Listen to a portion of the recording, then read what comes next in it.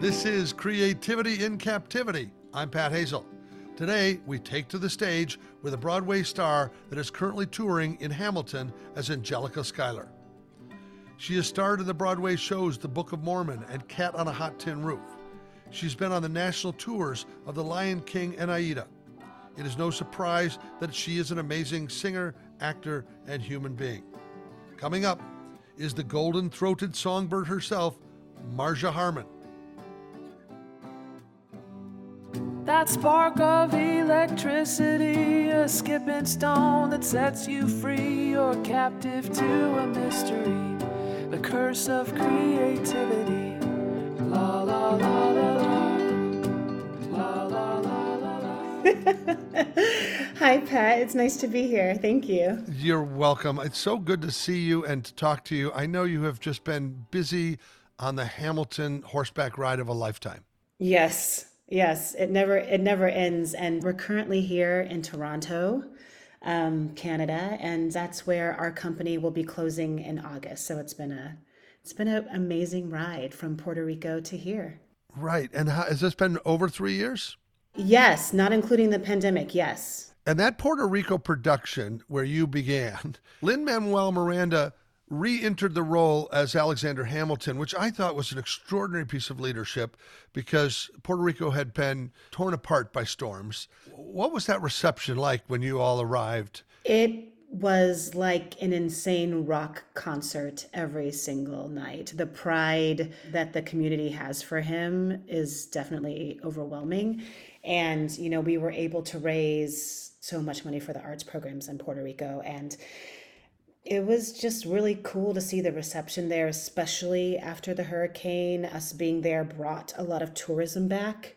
The local community was very excited and the reception was so warm, and it was really unforgettable and very cool to just perform with the man who created this masterpiece. I started in this company as a standby. So I was an offstage cover for the Schuyler sisters, and I got to make my debut there in Puerto Rico with Lynn as Angelica, because that was the first role that I had learned. Wow, that is amazing. It was definitely art from the heart, but it did impact the economics and not just the tourism, but the idea of all this hopefulness. Things still weren't all the way back, but people were coming in and seeing all of that. It was really an amazing moment, I thought, in time for the arts. It truly was. And it was great to be a part of it. And yes, you're right. Things had not come all the way back, especially like if you left the center of the city, like the epicenter of Puerto Rico, you could very much still see a lot of damage. There were like tourist attractions that we couldn't participate in because the ecosystem still hadn't come back yet. So we couldn't see the bioluminescent bays. And it was very palpable when we got there. It was still an incredible experience. And you mentioned being a standby. So I guess for the listener, I want you to explain the differences of being a cover and being a standby and being an understudy. There's a nuance there, isn't there? There is. There's a huge nuance because most people just generally say understudy, but within our industry, there's actually different titles. So a standby is an off-stage cover. So we're not in the show nightly. Standbys cover principals. Hamilton is unique in that one person will cover multiple principals, which is kind of unheard of. In Wicked, for instance, there's an Elphaba standby, singular. In Hamilton, I covered Angelica, Eliza, and Peggy/Mariah Reynolds. But you have to know their blocking. You have to know the roadmap of every moment in the show that you might have to walk in. Their blocking, their harmonies, their costume changes. It's all encompassing. And then there's an understudy. An understudy is generally someone who is internally in the show as an ensemble member, but can also cover a principal. So their job is really demanding because they're performing 8 shows a week, but then also have to be ready to go on as a principal character at any given time. And then there's what we call a swing. And a swing is someone who covers the ensemble. So female swings know all the female ensemble roles. Male swings know all the male ensemble roles. And so in Hamilton, that's 6 roles each. You know what? Your peer, Rick Negrone, who plays King George III, told me about his days as a swing. And it sounds like it's some kind of a brain scramble because you sometimes get pushed out there and you don't know where you are until somebody else nudges you into the spot to know all those parts. And if somebody twists an ankle coming off stage and you have to go on. Yep. And it happens so seamlessly sometimes that we don't even know. It's all of a sudden, it's like, wait, so and so's on stage all of a sudden. It's jarring and it's crazy. I personally have never had to do a mid-show swing on, which is what we call it, like a mid-show replacement. But it's very common. It actually just happened yesterday in our show. Wow. So, yeah. It's like switching Darrens in the middle of Bewitched. Truly. They didn't tell you it was a different dude. And you're like, she married to a new guy now? It's like, oh, it's you now. I mean, like sometimes it's great where backstage they have the chance to pass the message, but sometimes it happens within a number and there's just not time to notify the onstage company.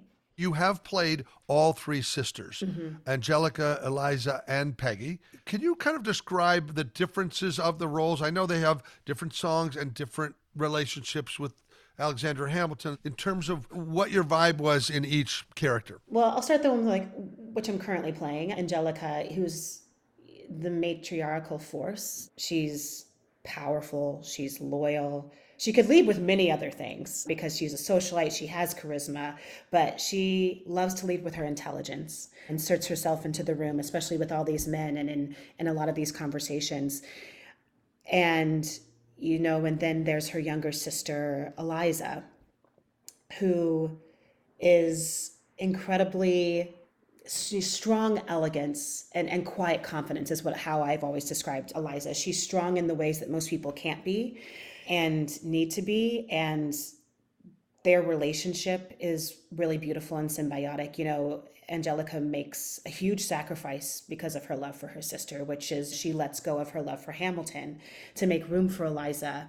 And she's her biggest champion when things go south in the marriage in terms of trying to help repair the emotional damage. And then there is Peggy Mariah, which was just always so much fun. I mean, Peggy's not given a lot of space within the show in the first act, but the big thing that everyone knows Peggy for is she represents the fear, the palpable fear of the time. Like, her sisters are excited to be in the thick of it and see what's happening in the conversations about the revolution, and she doesn't know about it. She's a little hesitant. And I think it's actually representative of the people who maybe felt that actual fear. And then you get the fun of playing the dual role with Mariah Reynolds in the second act, which is really great. I forgot about that. So that is a really important part of it, is that the acting role is not insignificant. No. At all. It feels like Aunt Peggy, just having the Aunt Peggy is almost like Anne the Rest on Gilligan's Island. That the three of them are out there together in the early dance sequences and singing together and harmonizing. But I totally forgot that is a role where you end up playing, there's some gravitas in that second role. Yes, and a lot of vulnerability. And Hamilton does a very cool thing, which the directing team leaves it up to the actor to decide whether or not you intended to entrap Hamilton or you were used as a pawn. So I think it's always really fun to watch and see how each actor interprets it. I like that. Let's talk about the pandemic change. You were running in San Francisco with your team, and I know some of your fellow actors. Darnell Abraham was playing George Washington. We met during that break. We had a chance to work together, but I know when you came back, I saw the show in San Francisco, and there was sort of a restaging. Part of it had to do with social distancing. So how significant was that change, and what were the most important steps to reblocking or reworking the show? I'm trying to recall now. It feels like forever ago.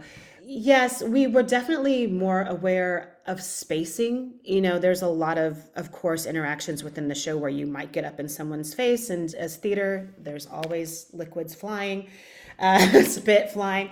We were very aware about how close we got towards one another. A lot of the kisses were taken out and became kind of stage kisses when we first came back. I think also there was a difference in how the show hit certain lyrics, certain themes. We were very present and aware of things that we were saying in a different way, especially, in Wait For It, when we were saying the lines, life doesn't discriminate between the sinners and the hate. It takes and it takes and it takes. And I think coming out of the pandemic, certain songs and certain lyrics just really took on a different meaning for a lot of the company members and also the audience members. But I mean, logistically, we had and still do travel with a COVID safety team.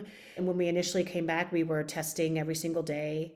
We were masking everywhere except for when we were actually physically doing something on stage. And now masks are still encouraged. It kind of depends on where we are, but since we're in Toronto and the risk is very low, masks are encouraged, but most people aren't really wearing them anymore unless we do have an outbreak, which we have not had. And we only test if we're experiencing any symptoms. So, I mean, so far we've been good since we've been here, which is great, but we've definitely got hit by Omicron like every other Broadway show. And we've had some starts and stops. But also the whole business we were talking about of swings and covers and understudies came into play. People got a lot more stage time, and unfortunately under test conditions, because you were carrying folks and people are dropping out for a week or 10 days at a time. Mm-hmm. Yeah. Swings, covers, standbys, they became the heroes. I mean, they're already heroes, but like truly they kept the show going. Because once one person gets it, especially if it's a major alpha spreader, say like a Hamilton, who has close contact with the most people, it's only a matter of time before most of the company goes down. Right. And, thinking about pre-pandemic, in the days of you understudying, you might go on once every 3 months or something, True. Right? Like to stay fresh, they put you in a Sunday matinee or a Wednesday or something. Yes, and it was multiple times a week, or you had like multiple covers covering someone's COVID absence, or if it was the right combination of people, they would have to fly, a universal cover from another company or someone from another company out to help so that at least the number of coverage stays the same. It was definitely a chaotic time there for a while. It was going on Broadway too, in all of the shows. Like I remember hearing about the woman that went in on Music Man for Sutton Foster, where the understudy hadn't had a live performance with the audience, and she had to go in that night with rehearsal that day. Yeah. It's extraordinary how the show must go on works when it has to work. When it has to work. And I think it also brought up the question for many of us, when should the show not go on? Right. There were many moments where we knew, like once we started figuring out how the testing, of course, worked, we know that exposure and when you actually test positive, there could be days in between that. So people were performing who had been exposed, continuing to expose more people. I was always like, maybe we should just stop for a moment so that everyone doesn't get this. But then that would inevitably happen and we would have to permanently stop for 2 or 3 weeks. Yeah, there's always a fight with commerce, and there's a certain amount invested in the tour and the infrastructure and the people. So, I mean, that is definitely a values issue. Yes. And sometimes you see that the power of the team, whether that's a sports team or a theatrical troupe, sometimes can stop money from being the end-all be-all reason for something. And there are other times that we as artists lead with wanting to put on the fundraiser or being the first responders to raising money for something that's a problem. Right. I guess everyone's its own riddle at that moment in time. Yeah, for sure. Well, let's talk about some of your other theatrical excursions. Okay. Like I know that you did Book of Mormon on Broadway, and it's a fun and over-the-top show that's edgy. And how long were you in that show as an ensemble member? I was in Book of Mormon for 4 years in New York. Wow. Yes. And did you enjoy that show and its lyrics and all of the fun of it? Yes. I had actually never seen it until I got cast in it, because for the longest time it was so difficult to get a ticket for. It was the hottest thing. And when I saw it, I was expecting it to be absolutely hilarious and irreverent, and it was. But I also wasn't expecting it to be so heartwarming. And it's so smart. The joke within the joke within the joke, if you're able to kind of like decipher through all of it. But it was a lot of fun. That building obviously is such a happy building. It's a very happy musical. It was enjoyable. It was low pressure. It was just laughter throughout which is quite, Hamilton is, it's a masterpiece, but it's also a very challenging show. And the toll it takes on you vocally and physically and even mentally to keep that focus, to say all of those words as crisp as you can, it's a lot of stress and pressure. And I think Mormon was a lovely time in my life, given the lift in the show for me wasn't that extensive and it was very fun. So I was able to just always approach it with no stress. And it's quite different from how I live my life now. Right. Well, I love Hamilton, but I will say there's an intensity. Yes. And there's a historic sort of significance, but also there's a lot of urgency in the way it's staged, in what's happening. The dynamics are something that keep you really on the edge of your seat, and also questioning, where do you stand in all this? You're always having to sort of look inward, not just as a performer, but as an audience member. There's an alertness to it. Mm-hmm. Absolutely. And I think that in Book of Mormon, there's a wide variety of things, from the Ding Dong Doorbell song up front that's just fun and silly and energetic and all of those kinds of things. And so inappropriate. I mean, oh, so inappropriate. Yeah. I mean, this is not a show I can recommend to my mom for many reasons, but I think that the Robert Lopez compositions, it's so bright, just a fantastic musical score underneath all of that. Yes, absolutely. It's so bold. I mean, like at the time, it was amazing that they're like, this could actually be on Broadway. Like, some of the Hasadiga Ibuai, like some of the things that are said and done on the stage. I was like, this is happening on Broadway? Oh my goodness. But it's great. It is amazing. Now, my understanding is that Trey Parker and Matt Stone had been working on it for years in their college days. So it does have their amazing irreverent sensibility. And I think it was of its time because it just couldn't come any earlier. You couldn't do a double bill with Sound of Music on this thing. No, absolutely. And timing's most of it, don't you think? When an exceptional piece of art comes along, it also usually needs to coincide with the right cultural timing and moment. And I think for both Hamilton and Book of Mormon, that was very true. Now, I'm going to talk about another thing that I would consider to be a Broadway production. You were really the producer of this, and you don't maybe think of it the same way as I do. I can see your face. You had a wedding last year. I did.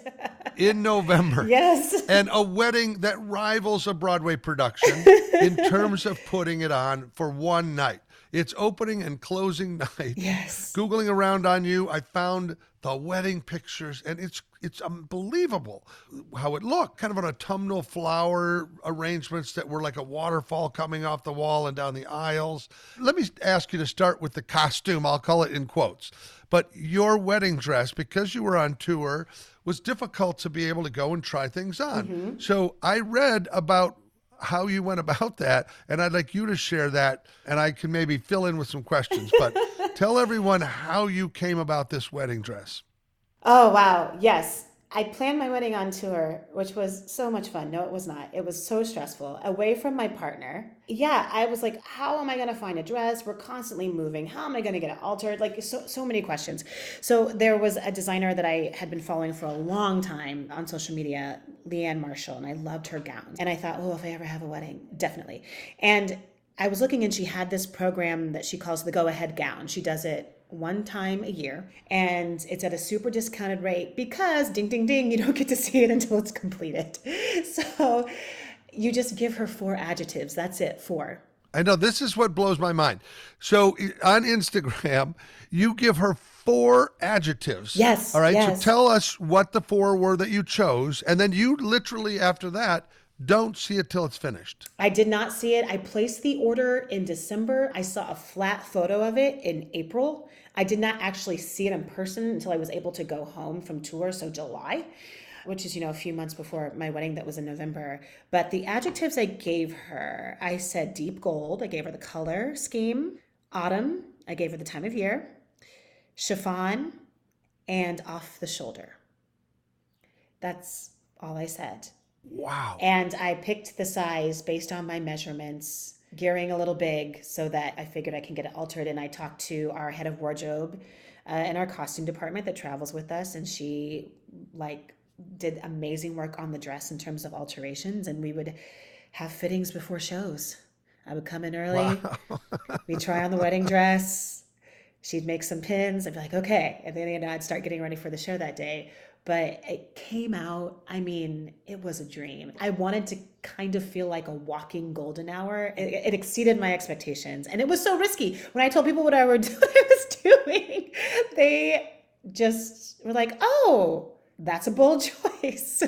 Yeah, it was gorgeous though. There was a sort of a golden gradient that went from dark to light. And so when you first saw the first rendering, then you got excited, or you were concerned, or what at that moment? I got excited. I mean, like when I got the email that, your dress is done, we're going to be sending it to you. We just want to confirm the address. And I was like, oh, may I see a photo? And they sent just like a flat photo. And I was like, oh, this is beautiful. But I couldn't even see the skirt. Like I could just see maybe half of the dress. And so when I was able to get home and try it on, I was very, very happy. And your theme was sort of a golden hour in Paris. Yes. At fall time. Yes. Vibe. So this now cemented the leading lady's costume. It did. It tied it all together. Charles was like, you take the reins on the design. He was like, I just wanted to feel grown and sexy. I was like, okay, grown and sexy. But I also knew that we both love the fall, and I have an affinity for Paris. It's one of my favorite cities to travel to. I was there pre-pandemic in September, and the light and the colors of the buildings, it was so extraordinary. And I was like, I want our wedding to feel like that. The incredible team that I worked with, Mary Love Richardson on the florals and Lindsay Reed on some of the design concepts. I just wanted to feel cozy and nostalgic and elegant, and they really accomplished that. It was beautiful. Well, that's something to me in the creativity world it's transferable when you can delegate to amazing people. Yes. And I trusted them. I spent a lot of time researching, and it was very important to me to really believe and love their work enough that I'm like, just do it. I trust you. You have an amazing eye, an amazing gift and artistry, and I'm an artist myself. And I think that's also what led me to make the decision about the dress, because I had followed this designer for years, and I knew that there was no way I was going to end up with a dress that I wasn't happy with, because she's an incredible talent. Yeah. Well, I think that's amazing. It just speaks to that you communicated your general ideas to people you trusted. And that designer's name, again, is Leanne Marshall, if they want to check her work out on Instagram. I always like to acknowledge people that make our lives better. Yes. But you also organized a singing flash mob. So tell me about how that went. You had some of your Broadway friends perform with you. Was that completely secret from Charles, or how did you go about that? It was completely secret from Charles. I was trying to think how I wanted to process down the aisle and what song I wanted. And I've always loved Mika's Happy Ending, but it's kind of a sad song. It's about, moving on from a breakup. But the ending has this choral part that's just on repeat. It just, a little bit of love, a little bit of love. And I was like, with the tweak of like a couple of lyrics, I can make this a hopeful song. And I was talking to my sister, and I was like, wouldn't it be cool if we could have some voices? And then I was like, well, Marja, you practically have a choir coming to this wedding. Like, a lot of my friends are coming from their Broadway shows, or have been in Broadway shows. So my good friend Lily Ling, who was a conductor for Hamilton, I told her the idea. She was like, I'll arrange the parts. I talked to our quartet that was playing during our ceremony and let them on it. They were so excited. They're like, you mean it's secret? Oh, we're so in. We'll do the arrangement for free. They were thrilled. So no one knew about it. Charles had no idea. And they had a secret rehearsal the day of. So everyone got their parts in advance. They learned their parts. There was like a quick pickup rehearsal the day of the wedding. Charles, of course, he's a triathlete. Charles went and ran a 5K that morning. So while Charles was running a 5K, everyone got together to practice with the quartet who came early. And, the day of coordinator was there to watch everything and make sure it all went smoothly.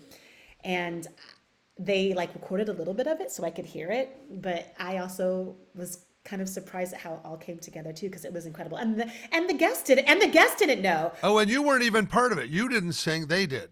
I didn't sing at all. No, I processed down the aisle at the climax of the vocal parts, but the guests didn't know either. So people just I have a place in my heart for the movie Love Actually, even though watching it now it's kind of problematic. But anyway, it was a big Love Actually, like people just popping up in the audience. And people were like, oh my gosh, they're singing. People are singing. And more people popped up and it grew and it got bigger and bigger. And my friend Ben Roseberry had this great breakout solo. And that's when I came in. And Charles, he was so overwhelmed. He was in tears. I mean, I didn't know how he was going to react. But what was so beautiful is that eventually everyone was standing and everyone was singing, even though they didn't know the song.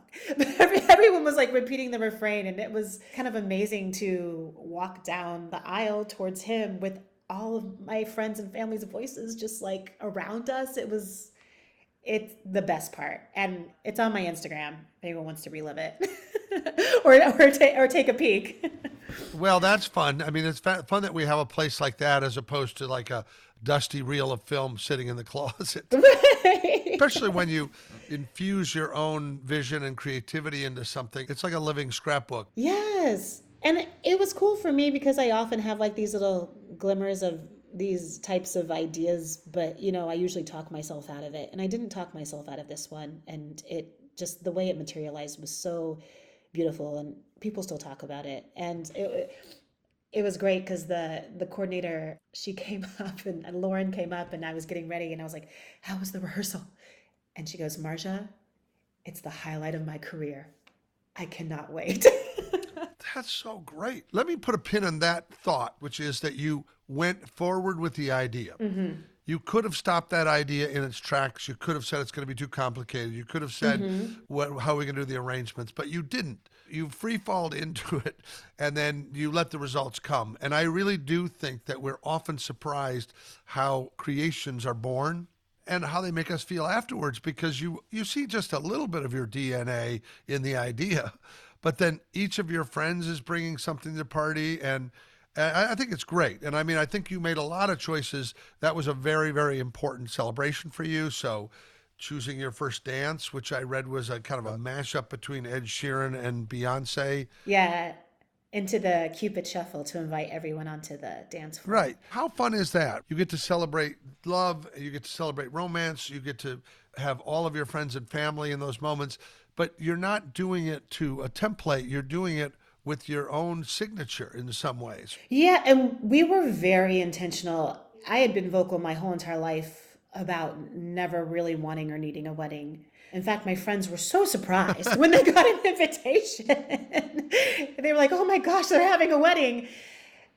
But it came on the heels of the pandemic. I hadn't seen so many of my friends in years and our family members, and getting everybody in the same room. And we kept it relatively small. We had 65 guests. Every invite was super intentional. We really made it our own and, you know, broke a lot of traditional rules, had champagne toasts in the middle of the ceremony. We did exactly what we wanted it to do, and it felt very much like us, but it also just felt like a celebration of love and life after such a traumatic time, and also a time where Charles lost his mother. We almost lost my father, and it kind of just became apparent to me that weddings are it's an event in a lifetime where people get to come together that wouldn't normally be in the same room together. Yeah. And we should take advantage of this. We have to celebrate the good things as well. And we're very proud of that wedding. Well, it's great. And as they say, a wedding is a day, a marriage is a lifetime. Yes. The marriage is great too. It's the partnership has been fantastic. Good. And then you went off on a honeymoon. So I'm thinking about how... Oh, I haven't been on Oh, you haven't? I leave in 3 weeks. I'm so excited. Okay, and you're off to Italy. We're off to Italy. Yes, finally. Have you been to Italy before? Yes, but neither of us have been to the Amalfi Coast before. We're going for 2 weeks. The first week we'll do Tuscany, which Charles has never been to Tuscany. I've been a few times. So I'm excited to show him one of my favorite areas of Italy, and then we'll both have a completely new experience in Amalfi. Excellent. So tell me about your favorites there in Tuscany, in all these walled cities. Well, out of all the walled cities, I have an affinity for Cortona and Pienza. I mean, it's so beautiful, but it also just smells like cheese. I mean, but the views from any of these cities or villages, I mean, the rolling hills and the textures of Tuscany, it's extraordinary. But I love Italian food. So I love to just slip into every local restaurant and have every cacio e pepe, every carbonara, like the pasta, the pasta, the pasta. I love aperitivo. I love the hour where everyone comes into the piazza and you can just people watch. It's my favorite. And the Italians know how to enjoy and, indulge in pleasure and live. And I think when you're there, you get swept up in it, and it's so nice. And I need a lot of that right now. And I would think that a combination of things. First of all, coming off of all that intense performing, you didn't really get a break to put on a wedding, because that's a whole nother heavy lift, as you say. And then now the preparation for this has probably required a bit of timing. So you will actually get a proper escape. A proper escape, yes, yes. I got married during our layoff time, which is like a scheduled break within our tour because they had to ship the set to Hawaii. That was before our Hawaii engagement. So we had 2 weeks off, but I didn't want to rush into a honeymoon. And I also knew that we'd be very exhausted post-wedding. Also, I was coming off of tour. I hadn't been home.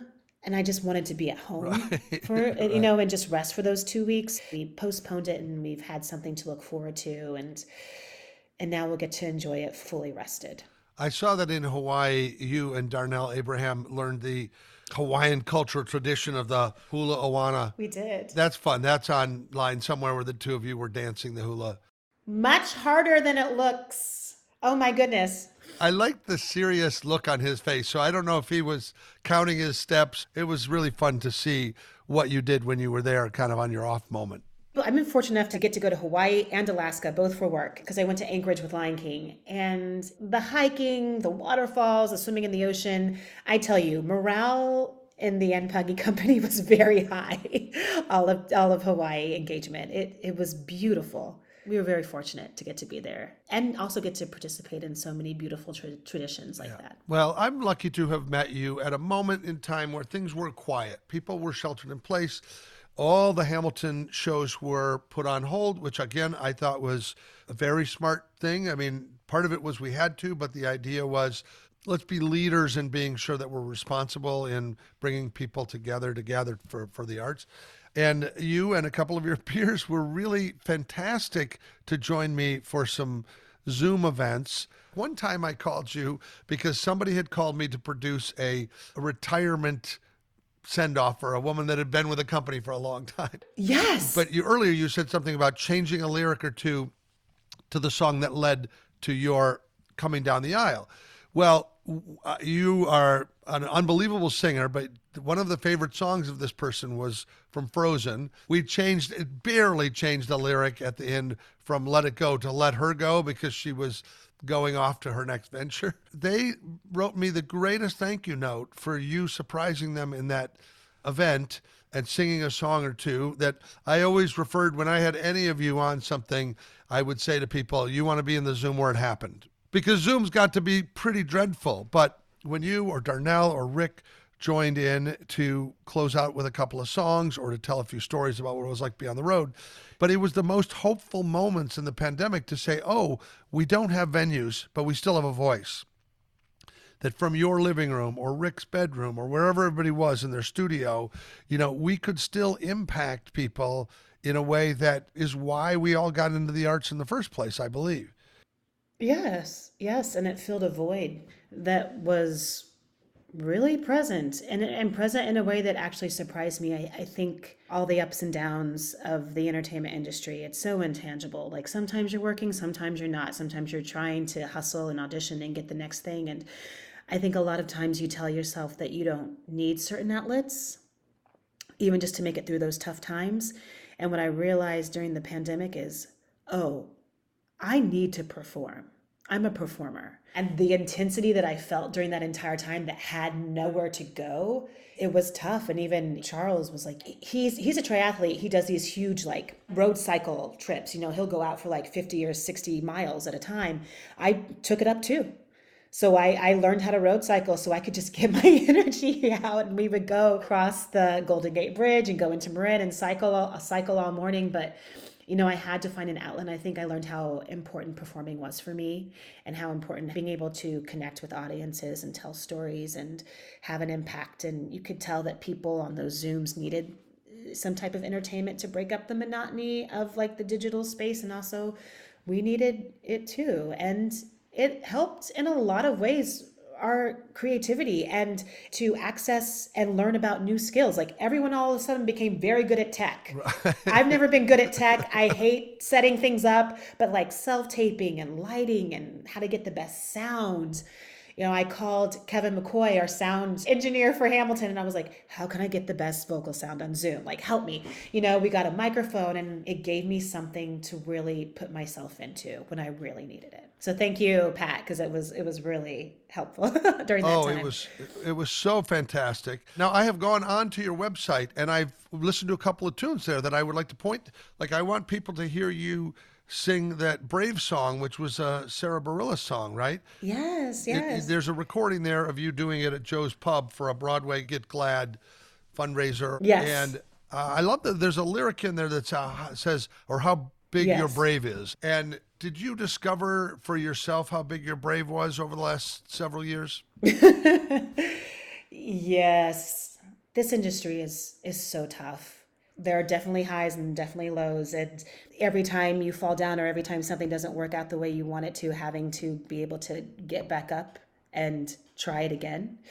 It takes a lot of courage. It takes a lot of bravery. I mean, I think anyone who puts any type of art out in the world, it takes vulnerability, it takes strength, it takes courage, especially after lots of no's. Even in my journey with Hamilton, I remember on my debut, you know, you don't get a chance. We didn't really have a put-in in Puerto Rico. I hadn't been in most of my costumes. I hadn't done it with lights or the band. You're rehearsing with the offstage company, not the onstage company. And I remember before I went on, I turned around to my friend and colleague, Rebecca, and I said, this is crazy. I've never done this before. And you just eventually have to trust that you have it, and you have to be really, really brave because it's scary. It's terrifying.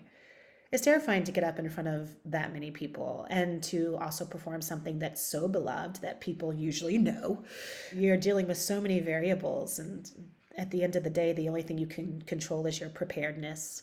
That's what helps me cut the fear, is being as prepared as I can be. Because it's so beloved and because so many kids were able to watch it on Disney Plus over and over, what do you face when you come out to a young fan when the show's over? How happy are they, or what is that sort of impact? Oh gosh, it's not even after, it's during. I mean, the moment that the opening starts, and especially like when we're in the timeline, like in the opening and we're all singing that big note in unison, you see faces, adults and kids, be like, oh, like it's happening. You know, they're so excited to be there and be seeing it in person. And the Disney capture was so great, and it's so wonderful to get to see that original cast be epic. To see it in the actual medium which it was created for, it's a sensory explosion. It's fantastic. And yes, watching people watch it and get very excited, seeing people come to the theater dressed as soldiers or dressed as the Schuyler sisters, which often happens, is always heartwarming. The power of live theater is such a contagious community moment. And you said the importance of performing, but really performing almost sounds like it's vanity when I know what you mean, which is you're expressing yourself. You're a storyteller in a character, living a life that is creating an energy. That's all of what performing does for us. So it's therapeutic to express yourself publicly like that. If you walk out with ego, that's quite a bit different. If you're cocky about performing, and I think particularly everybody I saw in your company after the pandemic, nobody takes any night of performance for granted at all.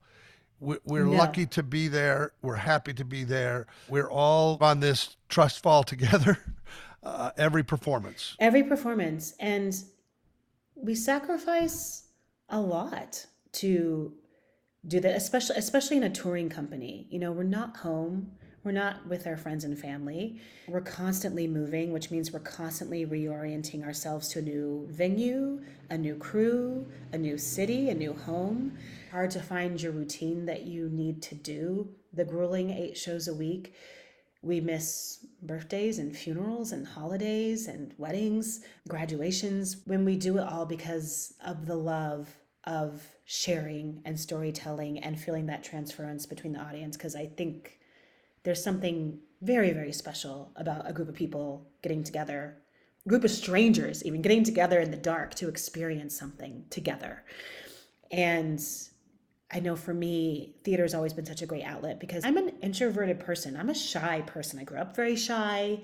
I never felt comfortable expressing myself, but I did on stage through music. It's something that I really need to feel connection as well. Yeah, I can't remember who said this, so I'm just going to kind of give it a universal quote around it. But somebody did say something that we tell stories in the dark so that we can help each other find the light. Mm-hmm. And see ourselves. It's a mirror. It's a reflection.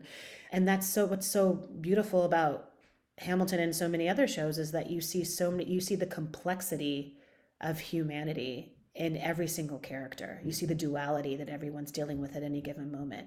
Yeah, the power of the human condition.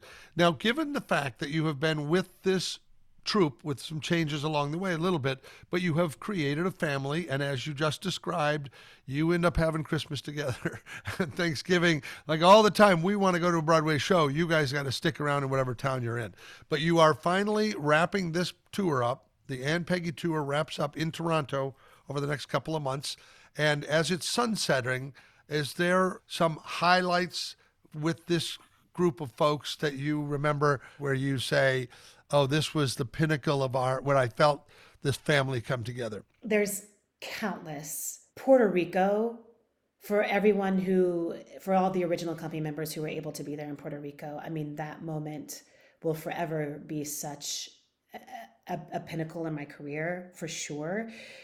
I would honestly have to say, like, truly navigating this space during the pandemic and after the pandemic together. Our company, the Hamilton companies together, but specifically also our company, were in contact the entire pandemic. We would have even like twice monthly Zoom meetings where we all just connected and talked to each other, asked each other where we were, how we were doing.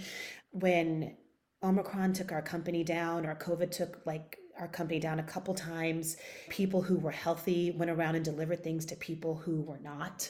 We've really helped hold space for all the complicated feelings of how quickly we were ripped out from our jobs and how quickly we were thrust back in and how scary it was. Because especially moving, I mean, for the shows that set down in New York, the COVID protocols were consistent. For us who were moving, it changed state by state. We would go to a place where we would feel relatively safe to a place where we did not. And we had to hold each other through all of that. I mean, the one thing, as I just said, like everything around us is constantly changing. The one thing that is constant is us. We are a moving community. And I think just even being there for each other during those incredibly difficult times will probably be the thing that at least I hold on to the most, outside of like all the fun activities and that we've gotten to experience and parties. And I mean, that first performance back post-pandemic, having not been in front of an audience and then all of a sudden being in front of like 2,000 people again after a year and a half, performing something that was familiar but felt like, oh God, it's the first time I've done this. And doing it all together. I mean, when we took that final bow, there wasn't a single dry eye in the audience from that we could see, but also from us. Like, we just released everything that we had been holding for 18 months, that we were able to just come together and tell the story again. And it was really, really, really special. Well, as we wrap up, I would love to know, in Hamilton, do you have a favorite song to sing? I know I've heard you sing different Schuyler sister songs that have really blown my mind. And I just wonder if any of those has a special place in your heart. Oh gosh. Satisfied is my favorite song to sing. It is one of the hardest songs in the musical. It is the hardest rap in the musical, and Lynn will say that. It's just a candy factory for an actor. There's so many ups and downs and thought processes throughout that entire song, and it's so fun to do, and it keeps me on my toes every single night. And there's not a moment where I'm not stressed before I do it and relieved after it's over. My favorite song to back up in is Wait For It and Room Where It Happens. I love Burr's songs, but I feel like Wait For It, those lyrics are just so resonant. It is a magnum opus, and Room Where It Happens is just so much fun. It's just a great number.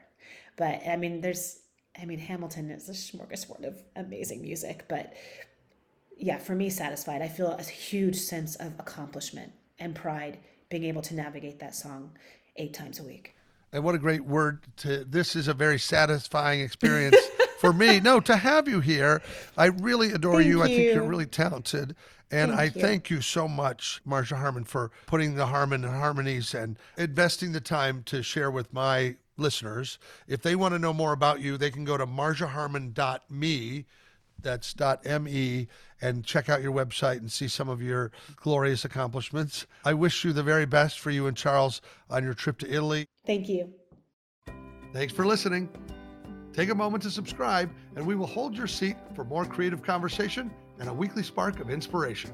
Our show is produced by Sweetwood Creative in Austin, Texas, with sound editing under the steady hand of Tucker Hazel. Our original music theme was written and sung by Maya Sharp, with additional production support and sanity provided by Delilah Lovejoy, Tony Deo, and Diane Johansson. Please feel free to share your input or dash off a review on social media to help grow our creative community. You can find us on Instagram at Pat Hazel with 2 L's, or visit our website at creativityincaptivity.fun. You heard that right. It's .fun, as in cross your T's and dot your fun. Ciao for now. Staring at an empty page, stepping on a ghostlit stage.